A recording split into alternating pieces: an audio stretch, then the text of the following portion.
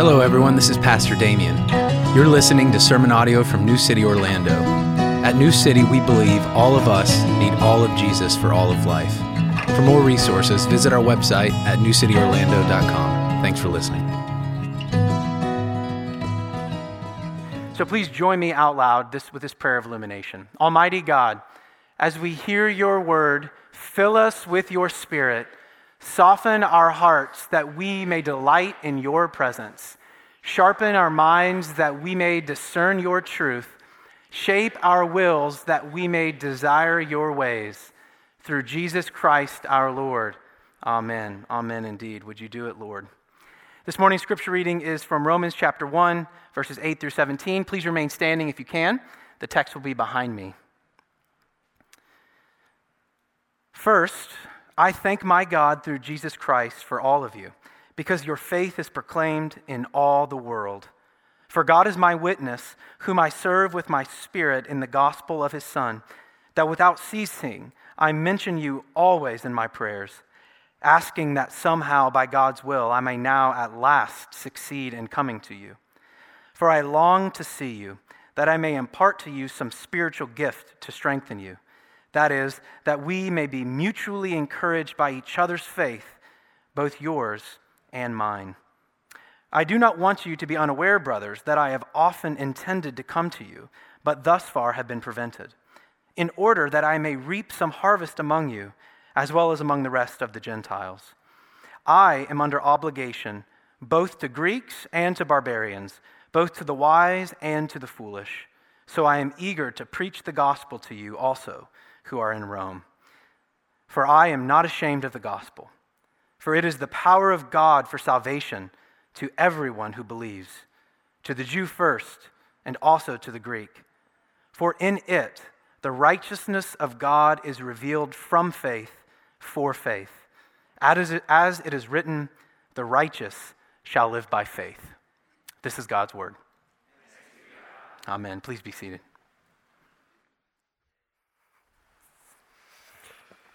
If you could go anywhere in the world, where would it be? I want you to conjure that up in your imagination right now. Where would it be? If you could visit anywhere and enjoy it, whether maybe you're going for the culture, the vibrancy, the liveliness of that particular location, or maybe it's a space where you can rest and relax and be rejuvenated. Maybe it's a place that has such natural created beauty that you would be in awe and wonder. Where would you go? Where would it be? For my wife, I think it would be Greece. For me, Mount Rushmore. I just like American history. I'm just kidding. But for Paul, what we'll see in our text today is it would be Rome. And Paul's not weird, actually, like Mount Rushmore would be. He's actually very similar to many other people in his day and age. Anybody who lived in Paul's day and age would have wanted to see the eternal city. The hub of humanity that was the city of Rome. The center of the known world at the time. But Paul didn't want to go to Rome as a tourist. Paul wanted to go to Rome as an evangelist. Paul wanted to go there because Paul has twin joys in his life. The gospel and people. He wants to go to Rome so he can make known the good news, which is what gospel means, this message about the life and death and resurrection of his King Jesus. And he wants to go to Rome to be among the people who are transformed by that good news. You see, because what happens is wherever the gospel is planted, up grows a people around that gospel, a fruitful people, who then stand as a counterculture to the city that they're in, and they bear fruit among their neighbors. And that's exactly what we see happened at the church at Rome. What's amazing about Rome is that the gospel spread there before Paul could get there. In other words, it was unlikely that an apostle brought the good news to Rome. It was probably an average Joe, average Jane, somebody like you or me, that brought the gospel to the hub of humanity, as I said. And so Paul, most of his letters that he's written, he's been there, he's planted that church, and he's left, and now he's turning around and writing back to them about things that he wants to shore up. The letter to Rome is different because he's not been there yet. So Paul is writing forward, hoping that one day he'll be able to get there. And so why that matters is it's part of the reason why Romans is such a comprehensive, such a whole letter. We get so much of what Paul thought was the core of Christianity, what he made sure every church that he planted was aware of and lived in light of. We get that in the book of Romans because he hasn't been there yet. He doesn't have years of preaching and teaching and living among them to reflect on with them like he does in Galatia. And so this is a significant aspect of Paul's letter to the Romans. And so I want to look at this text together. If you have a Bible, go ahead and open up to Romans chapter 1. We're going to look at verses 8 through 17 together under two headings. The first one is, I want to look at what kind of people does the gospel create? What kind of people does the gospel create? And the second one is, what kind of gospel creates this people? What kind of gospel creates this people? Now, last week, Damien had 3 subpoints. And to me, that opened up a whole new world. It was a new, fantastic point of view. And so because of that, I thought I would do the same thing. And so I have somewhere between 1 and 9 subpoints this morning. So bear with me. I promise it was intended to help you track along with the text. If you would, look with me at Romans chapter 1, verse 8. Paul says this, "First, I thank my God through Jesus Christ for all of you." Pause. The gospel creates a people of thanks. A people of thanks. Paul just starts off and he knows to give credit where credit is due. I thank my God through Jesus Christ for all of you. God's the one at work in your midst, and I can't help but overflow with gratitude for that. You see, because the gospel creates a people who as Paul would say in 1 Corinthians 4:7, who sees anything good in you? Who sees anything different, unique about you? What do you have that you did not receive? If then you received it, why do you boast as if you didn't receive it? In other words, the gospel puts us in a place where all good that we have, we just offer back gratitude for it. We say, we don't deserve this. It's been said that the worst moment in an atheist's life is when they're thankful and have no one to thank. Contrast that with the life and really the death of a hero of mine, a guy named Dallas Willard, who died recently in the last few years of cancer. And as he was dying, he had no pain medication, and he very lucidly slipped into death, and his last words that he breathed were, "Thank you. Thank you." If you know anything about his life, it's fitting. He lived a life of gratitude for the abundance that God gives to his people. So the gospel creates a people of thanks. But the gospel also creates a people of renown. A people of renown. Look again at verse 8. "First, I thank my God through Jesus Christ for all of you." Why, Paul? "Because your faith is proclaimed in all the world." Your faith is proclaimed in all the world. Remember, the all of you, these Roman Christians that Paul's talking to, that he's writing to, they live in the political and economic center of the known world. And so as they're there, they are living out obedience to King Jesus by faith. I get that phrase from later in Romans 16, verse 19, and really only a few verses earlier. In verse 5, he says that he wants to bring about the obedience of faith. In other words, it's an obedience that springs from belief that Jesus is alive and well, and that he's living and active in our midst. And listen, the Roman Christians needed to have that kind of confidence in order to obey Jesus where they were. For instance, then, as it is now, it was scandalous to say something like, "Hey, there's only one God and it's our God, not yours." It was scandalous back then to think that hookup culture was actually dehumanizing. That's not a new thing.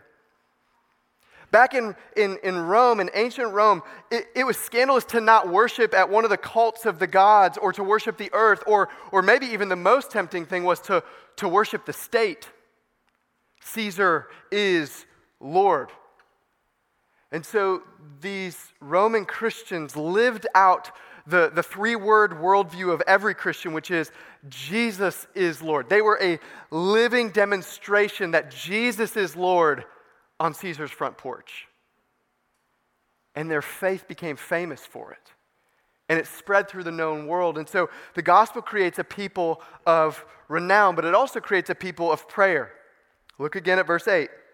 Paul begins by thanking God. That's prayer.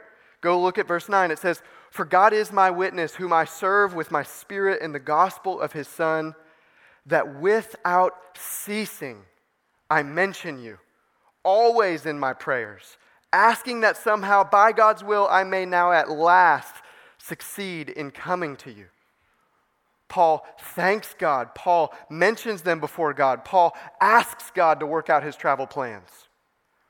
Constantly praying. Now, Paul uses language like without ceasing. This isn't sending up thoughts and prayers for the Roman church. Paul is calling God himself to bear witness that he prays consistently and continually for the Roman Christians. And I love Paul's prayer life. It's this perfect mixture that we saw in Jesus' prayer life of saying, God, this is what I want, and yet your will be done. Right? He says, I make it known to God. My intention is, my longing is, my eagerness is towards coming to be with you. And I'm praying that it's God's will that comes about. Both and. So in our prayer lives, when we talk to God, we are invited to make our desires known to him. This is what I want, God.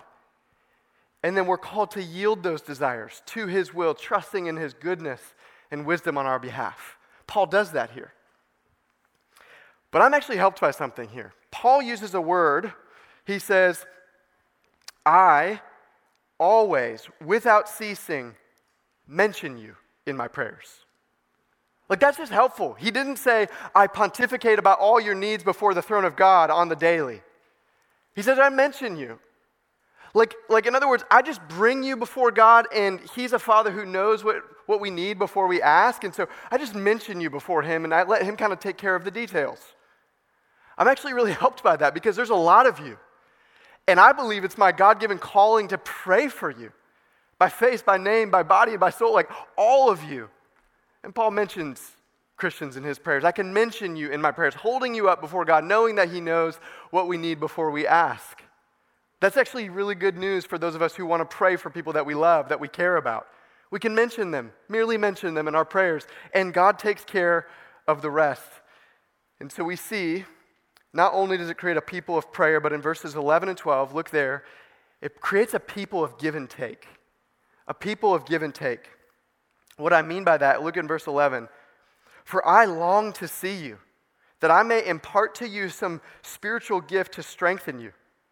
That is, that we may be mutually encouraged by each other's faith, both yours and mine. So when I say one of give and take, what I mean is the gospel creates this humility, this willingness to be interdependent. A gospel mutuality, you could call it. This is the Apostle Paul, arguably the greatest Christian that's ever lived.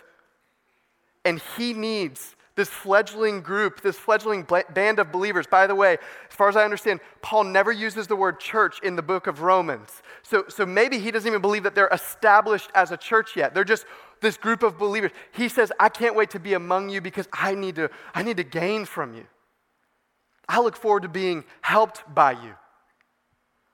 A friend of mine last night at 9:10 p.m. Eastern texted me, but he lives in Turkey, and it was 5:10 a.m.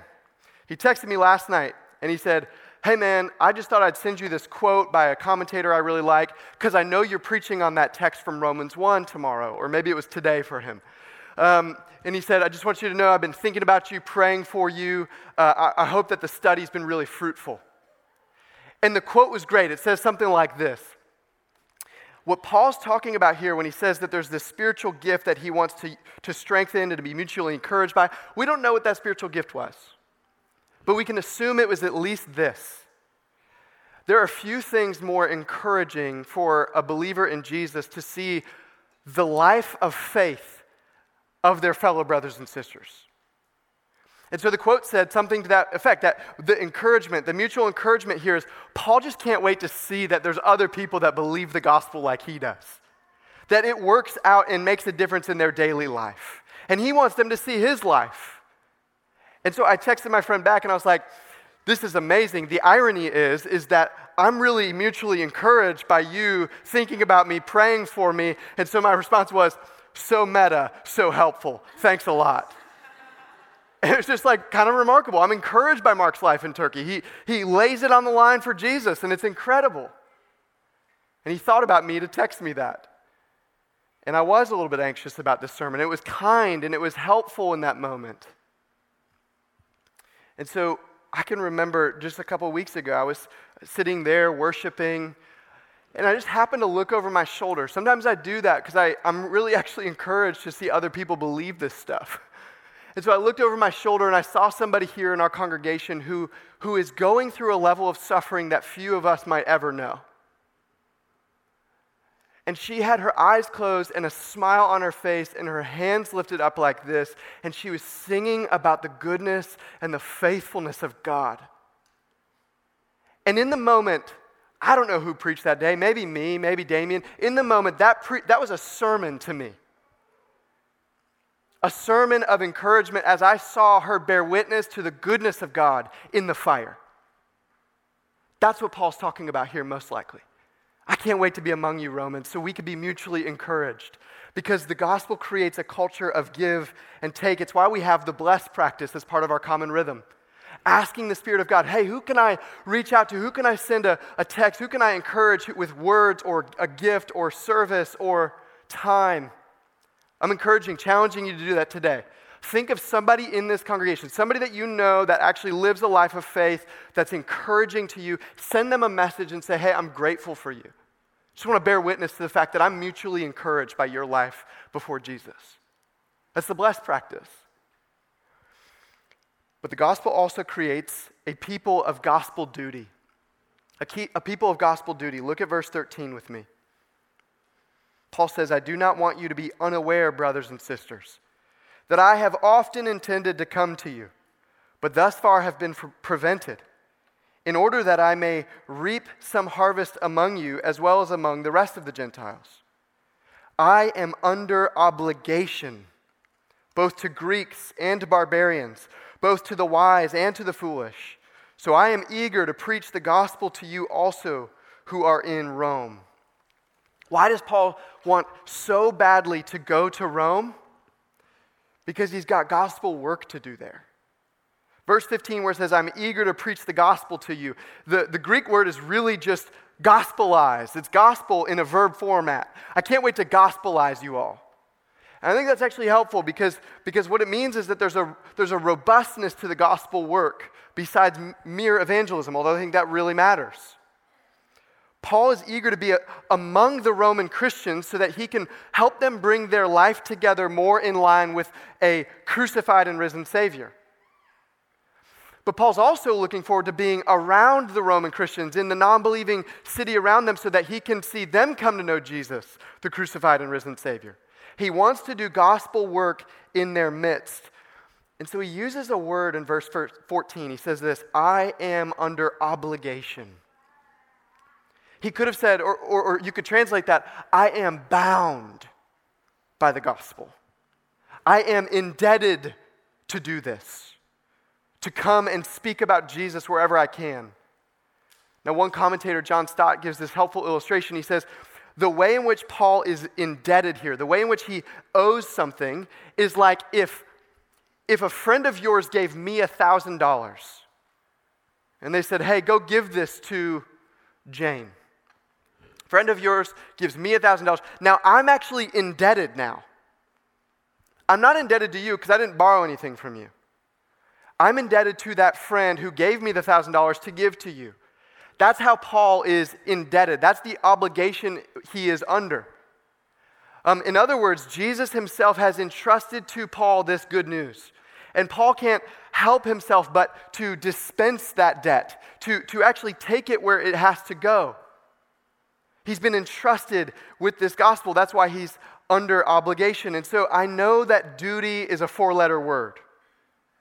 I know it. I know that we don't like it. I know it makes us bristle. But Paul sees this not as optional to make Jesus known to non-believers. Like, you're not a varsity level Christian if you share the gospel with people. You're disobedient if you don't. Paul knows that there is an obligation to make Jesus known to those who do not yet know him. And yet, listen, it is a duty, it is an obligation, but listen to his language. I long to come be with you. I am eager. I have intended time and time again, like he can't wait. So that duty is also one of desire. There's an eagerness for him to come be among people so he can tell them about Jesus. And that's the way that Paul shows us that the gospel actually implicates us with our neighbors. Jesus says that the rightful response to the good news is to love the Lord your God with all of yourself and to love your neighbor as yourself. But here's an important word: love your neighbor. There's a possessiveness there. There's a mutual belonging that you have to your neighbor. You are implicated in the life of those who are near with need. You're gospel bound. That's a really important word for us. We don't get off the hook of loving our neighbors and speaking to them about Jesus. It's of utmost importance. I know a few stories more powerful to describe what it means to be gospel bound than the story of two young Moravian missionary men in 1732. They had heard that there were thousands of Africans that were enslaved on the island of St. Thomas. And they were so moved. They had similar, Paul's eagerness and longing and intention. They were so moved by it that when they found out that maybe the only way that they could get to that island is by selling themselves into slavery, they decided to go. And as their boat was being pushed off from the dock, they saw their community, and they were part of a really rich community. And they saw their community, and as they were drifting away from the dock, one of them famously shouted, "May the Lamb who was slain receive the full reward of his suffering." In other words, there is no other way for Jesus to get the people he purchased with his own blood into the kingdom except for us to be enslaved and sell ourselves so that we can go there and make Jesus known. And it was an obligation, and it was a desire. Duty and desire going together in this burden to share the good news with people that don't know it yet. What kind of gospel creates this kind of people? I'm glad you asked. That's my second point. Look with me at verse 16. First, it's a gospel of power. It's a gospel of power. Look at verse 16. For I am not ashamed of the gospel, for it is the power of God for salvation to everyone who believes, to the Jew first and also to the Greek. Why would Paul mention being ashamed of the gospel if there wasn't a temptation to be ashamed of the gospel? And I would argue that both the gospel message and being a gospel messenger they both put us in a situation where we might feel ashamed. Because they are both scandalous and offensive, both there and then and here and now. I mentioned this earlier, but today even, to say, hey, there's only one true and living God and every other God is either a man-made idol or a demon. Does that go over well at dinner parties? Or we might be those who say, hey, Jesus Christ, this Palestinian Jew who lived in the first century, he actually was crucified on a Roman execution implement. And then he came back to life, and now he's alive and well 2,000 years later. Oh, and by the way, that's the hinge of history. It's the most important event in human history. That doesn't go over well. Or, hey, by the way, the reason he had to be crucified, the reason for the cross is that you are so far gone. Your problem is so beyond repair that the Son of God himself had to bleed out on a piece of wood in order to rescue you back because of how evil you really are. Does that go over well? Oh, and after he was executed, 3 days later, he flatlined and he was dead for a little while. Now he's actually alive. He's actually got lungs. He breathes. His heart's beating again. He's living. He's doing well. He's on the move. He's active. And because he was raised again, he's actually been lifted up to the role of the highest authority. We call him the King of Kings. And that means that you don't belong to yourself. In fact, everything that is yours belongs to him, and the way you think and live in the world is totally in submission to him or rebellion to him. And so your politics, your sexuality, the way you spend your money, all of that belongs to him. Does that go over well? Oh, and by the way, he's coming back. And when he does, he's going to judge everybody. He's going to judge everybody, and he's going to say, hey, anybody who has bowed the knee and really bowed the heart to me, you will belong to me forever. Anybody who hasn't, you will bow the knee. Your tongue will confess. It doesn't matter if you're a Muslim or a Hindu or a Buddhist or a secularist or a materialist or an atheist. It doesn't matter. Your knee will bow. Your tongue will confess that I am Lord to the glory of God the Father. Does that go over well? No. The gospel was then and is now scandalous and offensive. And so we have a temptation to be ashamed of it. We have a temptation to be ashamed of it. But not only the gospel message, yes, it arouses opposition, contempt, and ridicule, but so do the gospel messengers. Now, I don't mean you being tactless and a jerk. Just bracket that out. That's not what I'm talking about. That's on you. It's not persecution for righteousness' sake, it's persecution for you being a jerk, okay? That's really important because those people exist. But there is a shame that gospel messengers can feel because, let's be real, we've always been weak and unimpressive. Like, it's just been true. And so Paul marches into Rome, this symbol of pride and power. And if we read the New Testament carefully, we can notice a few things about Paul. He's small in stature. He has poor eyesight. He's not a very impressive orator. He's actually kind of unassuming. He's probably a puny little man in many ways. What does he have to offer the global center of power and pride in the known world of his day? And so there's a temptation as messengers to be ashamed as we bring this message of the gospel. 2 weeks ago, I was in a conversation with a not yet believer in Jesus, and she asked me a really kind and curious question. She said, hey, so what difference did it make in your life when you became a follower of Jesus? I was like, that's like a softball. Here I go. And so I said, well, listen, before I knew Jesus, I had kind of lived life on my own terms, and although I sought everywhere I could to find purpose and meaning and belonging and satisfaction, all of them evaded me.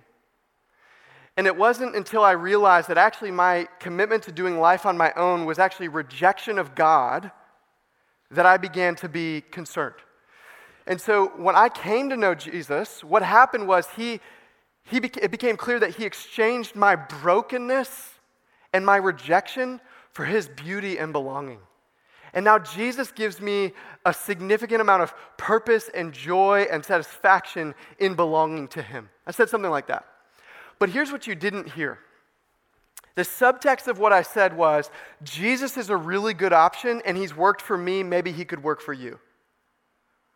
Because it's offensive for me to say, hey, by the way, if you don't actually turn and trust Jesus, your life isn't just not only not going to work out now, it's going to be bad for you for a long time. There's an offensiveness. Now, I get it. Maybe that wasn't the time or the place, and there really is a being led by the Holy Spirit moment by moment in those conversations, and so hopefully that was happening. But I saw in myself a temptation to be ashamed of the gospel, of the harder points, the points that conflict with our culture in certain ways. And so, brothers and sisters, I am ashamed of the gospel when I won't tell other people about Jesus. I'm ashamed of the gospel when I'm too selfish to live a life worthy of it.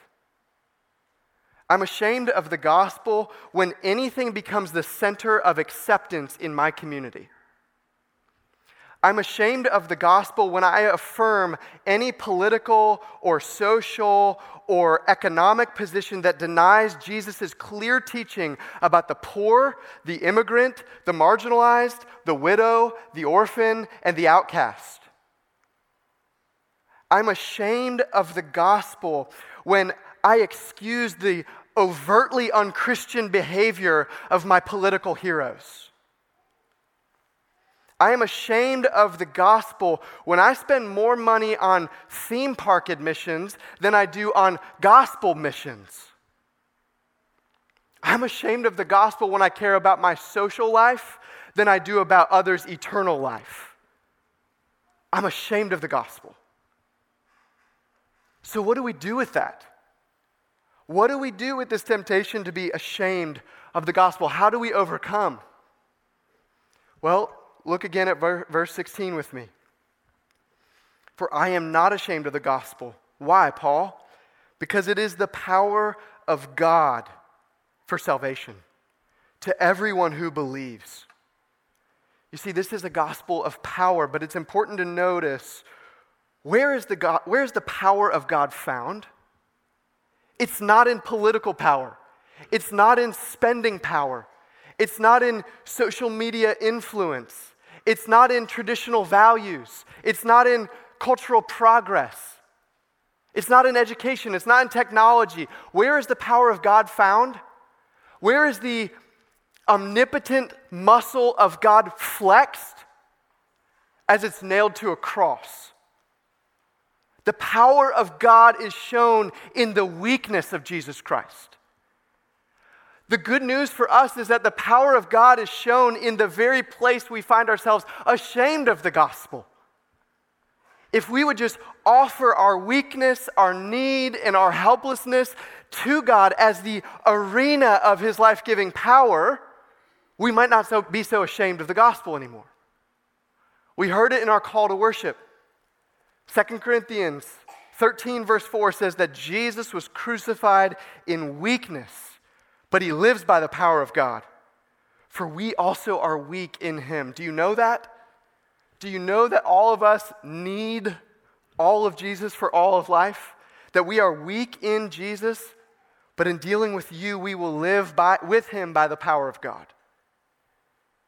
I've said it before, it's often not your righteousness, but your repentance that makes Jesus attractive. It's your weakness. It's your acknowledged need for Him. That's the place that the gospel power shows up. There's a story of a man named Polycarp, an early church father, about 100 years after Paul wrote this letter. He's on trial for his allegiance to Jesus. And he's told, hey, you need to curse Christ and swear allegiance to Caesar, or else you're going to be executed. And these are Polycarp's words. 86 years have I served him, and he never did me any wrong. How then can I blaspheme my King and Savior? And he marched off to his execution. That's what it looks like to be unashamed. I've proven over 86 years that God has been nothing but good to me. That Jesus has been nothing but good to me. That His Holy Spirit has been nothing but showing up in my weakness. So we prove the power of God not in our power or grasping for power, but in our weakness, in our need, in our helplessness. In those moments when you're tempted to shave off the hard edges of the gospel. But it's also a gospel for all. You saw this in verse 16 already, but look again. It's a gospel for all. He says, I'm not ashamed of the gospel because it's the power of God for salvation to everyone who believes, to the Jew first and also to the Greek. Now this is important. This is a distinction that God made, Jew, non-Jew.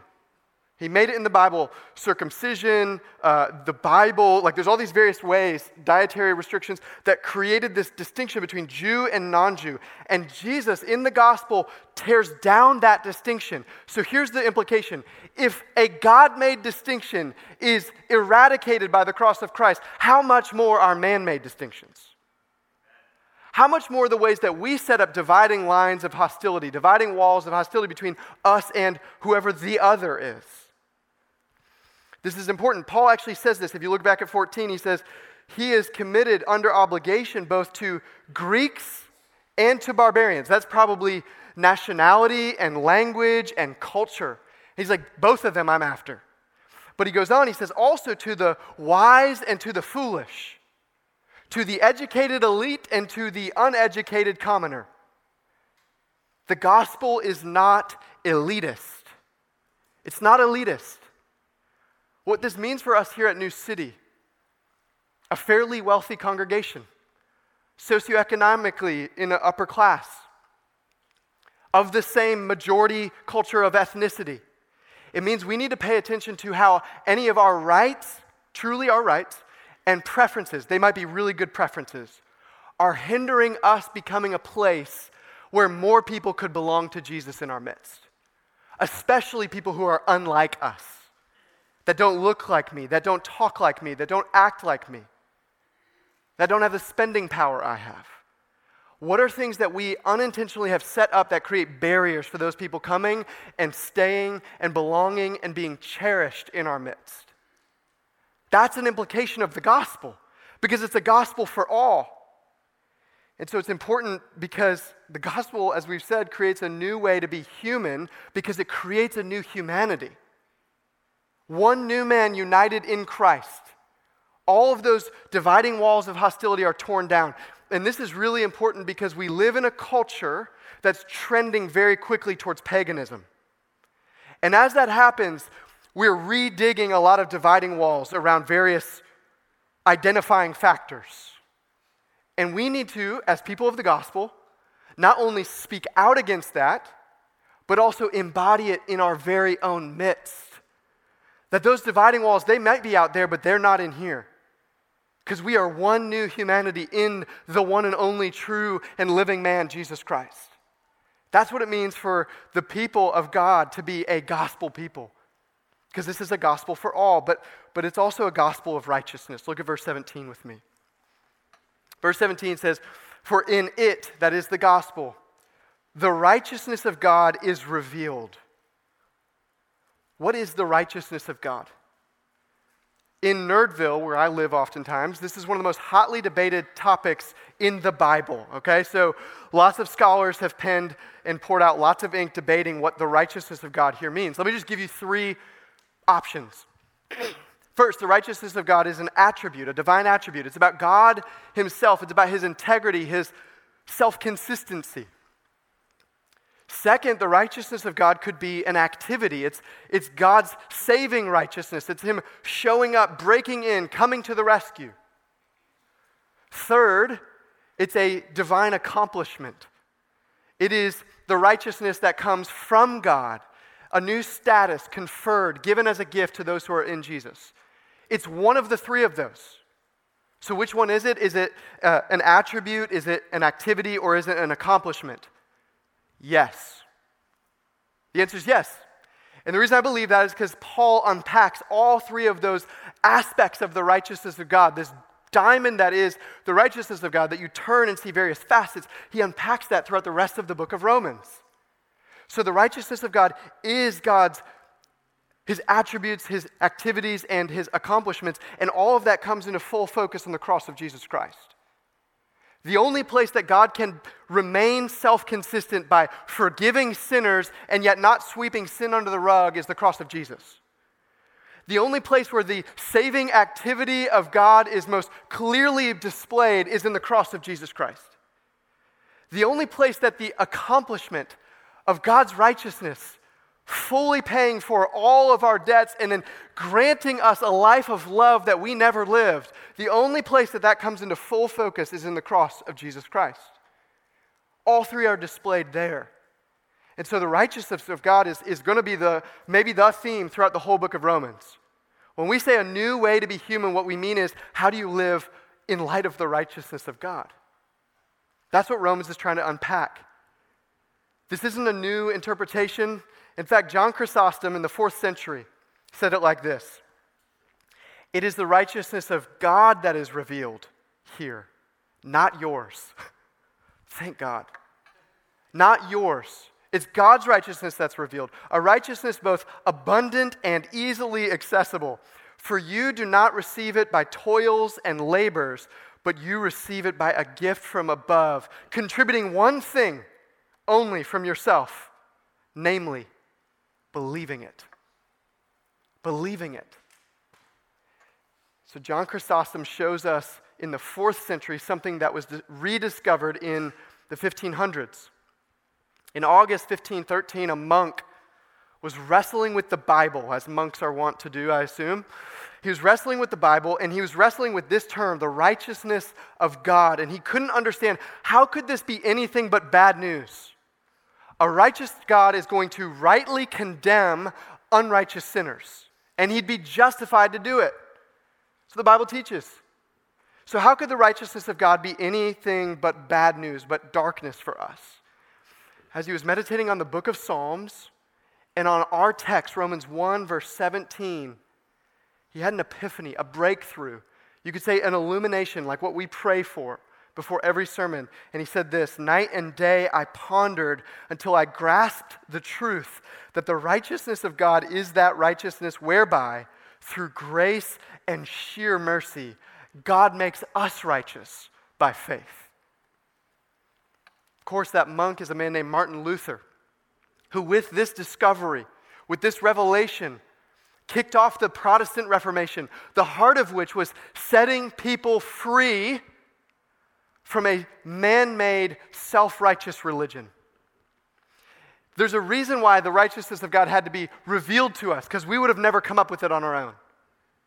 Because one, it stops us from boasting in anything that we do on our own, but two, even if we did make this up, you would never believe it. You would never believe in a God who by grace and sheer mercy makes you righteous by faith alone. Because you know your own conscience. You know that part of you that doesn't shut up and ceaselessly accuses you? Oh yeah, that part of you would never believe unless it was revealed, made public, made known, unless it was the self-disclosure of God himself in Jesus on the cross. That's why we need this to be revealed to us. So brothers and sisters, the righteousness of God means that you stand before God as Jesus because Jesus stood before God as you. And you receive that by faith alone. And that's my final point. I don't even want to count them at this point. Look with me at verse 17 and we'll see a gospel by faith. A gospel by faith. For in it the righteousness of God is revealed from faith for faith. As it is written, the righteous shall live by faith. It all hangs here. All of it stands or falls right here. How do we understand what verse 17 is saying? Are we right with God because of anything in us or done by us? Or do we forsake all of that and find a right relationship with God because of all that Jesus is for us and has done for us? That's the question. Do you bring anything to the table except for simple, open-handed receiving of Jesus by faith? The answer, as we'll see this morning and the rest of this series, is no, absolutely not. Absolutely do we not stand before God based on anything that we bring to the table. It is all by grace. In fact, the greatest of God's gifts is received with the simplest of human responses. An open hand, a sigh of relief, a relaxing into the hands of Jesus, the nail-scarred hands of Jesus. That's how the greatest of human gifts is given and received. It's why Luther said this, he is not righteous, she is not righteous, who does much, but he, she, who without work believes much in Christ. Not those who do much, but those who believe much are the ones who are made righteous. And so faith is simply confidence in all that Jesus is and does and says. Faith is simply trust that Jesus loves you more than he loves his own life. Faith is, if the gospel is the act by which God lays hold on you, faith is the human act by which you allow yourself to be laid hold of. It's that simple. It's that simple. And so Paul closes by quoting the Old Testament to show you this isn't new news, it's just good news. The righteous shall live by faith. Now, that means both. The righteous people will become righteous by faith, and that's how they will live. But it's also that their life from 0 to 100, from birth to death, from beginning to end, from start to finish, is going to be one of constantly trusting that Jesus is better than we think he is. That's what that means. From first to last, by faith. And so there's only one division that remains in humanity. Only one. Believers and unbelievers. Those who have admitted that they can't do life on their own, and those who have no idea of any other way to do it. And so, brothers and sisters, let us be those who, by faith, lay hold of all that God is for us in Jesus, all that He's done for us in Jesus, all that He's doing among us, and all that He will do for us in Jesus. Let's lay hold of that by faith this morning, afresh, anew, many of you for the first time. I'm praying for that now. Spirit of God, would you grant that people would see the goodness and the freeness of the gospel of Jesus? That some in our midst would hold on to Jesus. They would trust in Jesus for the first time here. And many of us would renew that trust in Jesus this morning, realizing that it's an open hand, it's a sigh of relief, that the righteousness of God is a gift to us. We pray these things in Jesus' name. Amen.